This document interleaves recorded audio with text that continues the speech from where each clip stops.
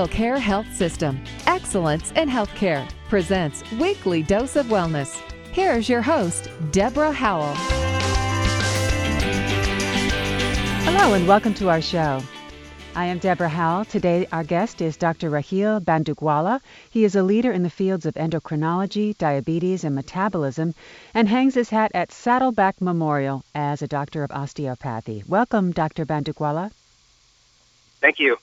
Our topic today is diabetes and pregnancy, and whether you have juvenile or type 1 diabetes before you're pregnant or develop gestational or type 2 diabetes during pregnancy, it is so important to manage your blood sugar levels throughout pregnancy to keep you both and yourself, the baby, of course, as well, very healthy throughout the entire pregnancy. So let's start at the beginning. Doctor, what is the difference between juvenile or type 1 diabetes and gestational or type 2 diabetes? Yeah, so in juvenile diabetes, the major problem is an absolute deficiency of insulin production. And for most patients, it develops in their pre-teen or teen years. Mm-hmm. And so by the time most women get pregnant with juvenile diabetes, they've had type 1 diabetes for an average of 10 or so years already. Okay. And so they have no insulin production from their own pancreas, whereas a type 2 or gestational diabetic female will develop signs of hyperglycemia during pregnancy and may have complications during and after pregnancy from that. I see. And pregnancy is tough enough already without that complication, right? Right. So what should women with type 1 juvenile diabetes do before and during pregnancy to manage their diabetes? So, if they're planning on getting pregnant, a juvenile diabetic really should take the opportunity as best they can to achieve tight blood sugar control as best they can. And, where that tight control lies is somewhat debatable, but certainly trying to achieve tight control, good control is important. It's also very important for those women to have make sure their eyes are in good shape and their kidneys are in good shape, because if they're not well controlled during their pregnancy with the fluctuations and the high blood sugars, those organs could suffer further damage. Okay.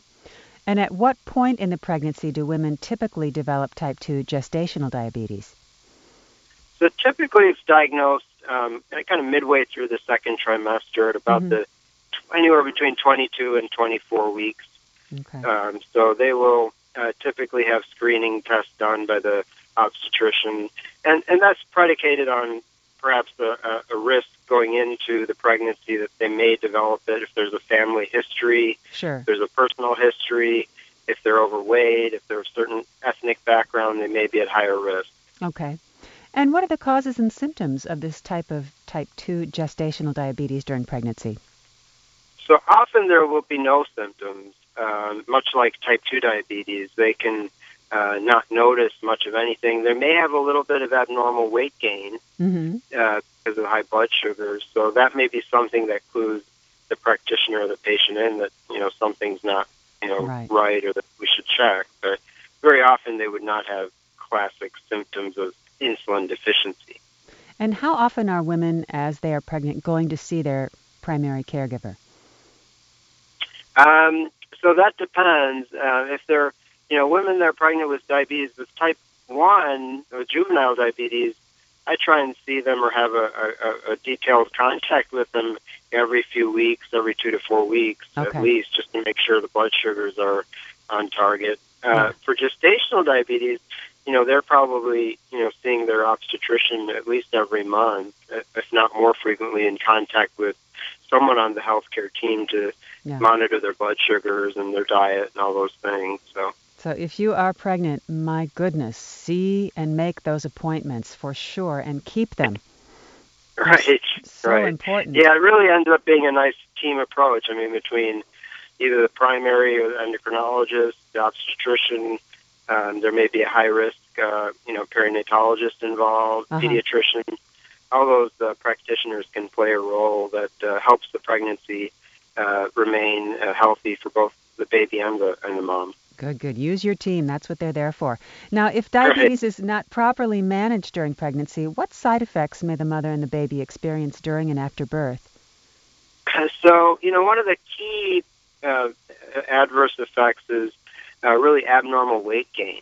Both, especially for the baby, they can develop something called macrosomia, which is kind of a disproportionate growth of the head relative to the body, and it makes a vaginal delivery very difficult, Right. very risky. And so you increase your rates of C-section. So also, if going into the pregnancy for a juvenile diabetic, if their blood sugars are poorly controlled, that first trimester when the baby's forming, they can have more risk of birth defects. Okay. So that becomes a critical aspect of it as well. And, for the mom, we mentioned, the eye and kidney health. That's very important. For the baby, they can get low blood sugar going when they're born. They can have respiratory distress issues, premature delivery. All these things can take a toll on the health of the baby for the immediate, birth term and also for the future of their health, with their growth and development, and also their risk for diabetes. Okay. Well, another burning question then is, does the diabetes go away after the pregnancy? So, for many, for type 1 diabetics, it doesn't. Yeah. For juvenile, for them, it's still there, but it probably gets easier to control after they've delivered. Okay. So that's a good thing. That is a good thing. For gestational diabetics, very often the blood sugars do normalize, but they still have a risk. Their lifetime risk of developing type 2 diabetes is up to 50%, which is very, very high compared to the average population. So it's very critical that those women remain in contact with their practitioners and get retested, at their postpartum visits for hyperglycemia and diabetes, so that they have the testing. They don't necessarily have to check their blood sugar all the time, but just being aware of it, keeping those healthy habits with diet and lifestyle changes that they may have made during pregnancy are very important to prevent the diabetes from going on. Now, there are obviously some women that continue to require treatment with medication even after pregnancy. So that's a smaller percentage, but it does happen. And does the baby then also have to receive medication? Usually not initially, unless they have low blood sugar. If they have low blood sugar, that has to be managed, obviously. But usually they don't require diabetes medication early on. But their risk for developing type 2 diabetes is higher, again, also than the average population because of what they were exposed to in utero, especially if the control wasn't good. Yeah. Well, at least it's a blessing that they don't have to, have the shots. And it's hard enough already being a baby, right? Right. I don't remember, but I guess it was. Sure you do. Come on. All right. What are examples of some of these lifestyle modifications that, it all seems to boil down to this? So much is it, preventable. Right. So a big focus of lifestyle modification is diet, and probably one of the key concepts there is carbohydrate counting and managing where your carbohydrates are coming from. And for that, many people, need a full education on. They don't understand that like the candies are, yes, one form of carbohydrate, but carbohydrates come from fruit, from bread, from pasta, from rice, from tortillas. All these things contain carbohydrates that impact blood sugar. So managing the intake of that to, 40 to 50% of your caloric intake for the day is one very important lifestyle modification. And the other major one is activity. I tell the patients that I counsel that one of the best things they can do is if they can take a short, brisk walk after a meal, it really helps, especially for the gestational diabetics. It makes a huge difference in their blood sugars after meals. So is that because it affects really metabolism? Yeah, it helps reduce insulin resistance. Okay.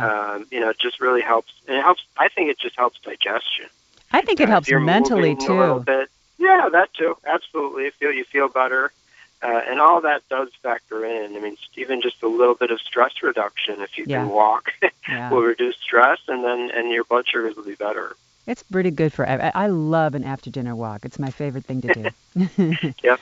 Well, thanks so much for taking time out of your day to be on the show, Dr. Bandukwala. You've been absolutely Sure. a pleasure to have on the show. Thank you. My pleasure. And for more information or to listen to a podcast of this show, please visit memorialcare.org. That's memorialcare.org. That's all for this time. Take care of yourself and your baby. I'm Deborah Howell, and we will see you soon for another weekly dose of wellness brought to you by Memorial Care Health Systems. Have yourself a fantastic day.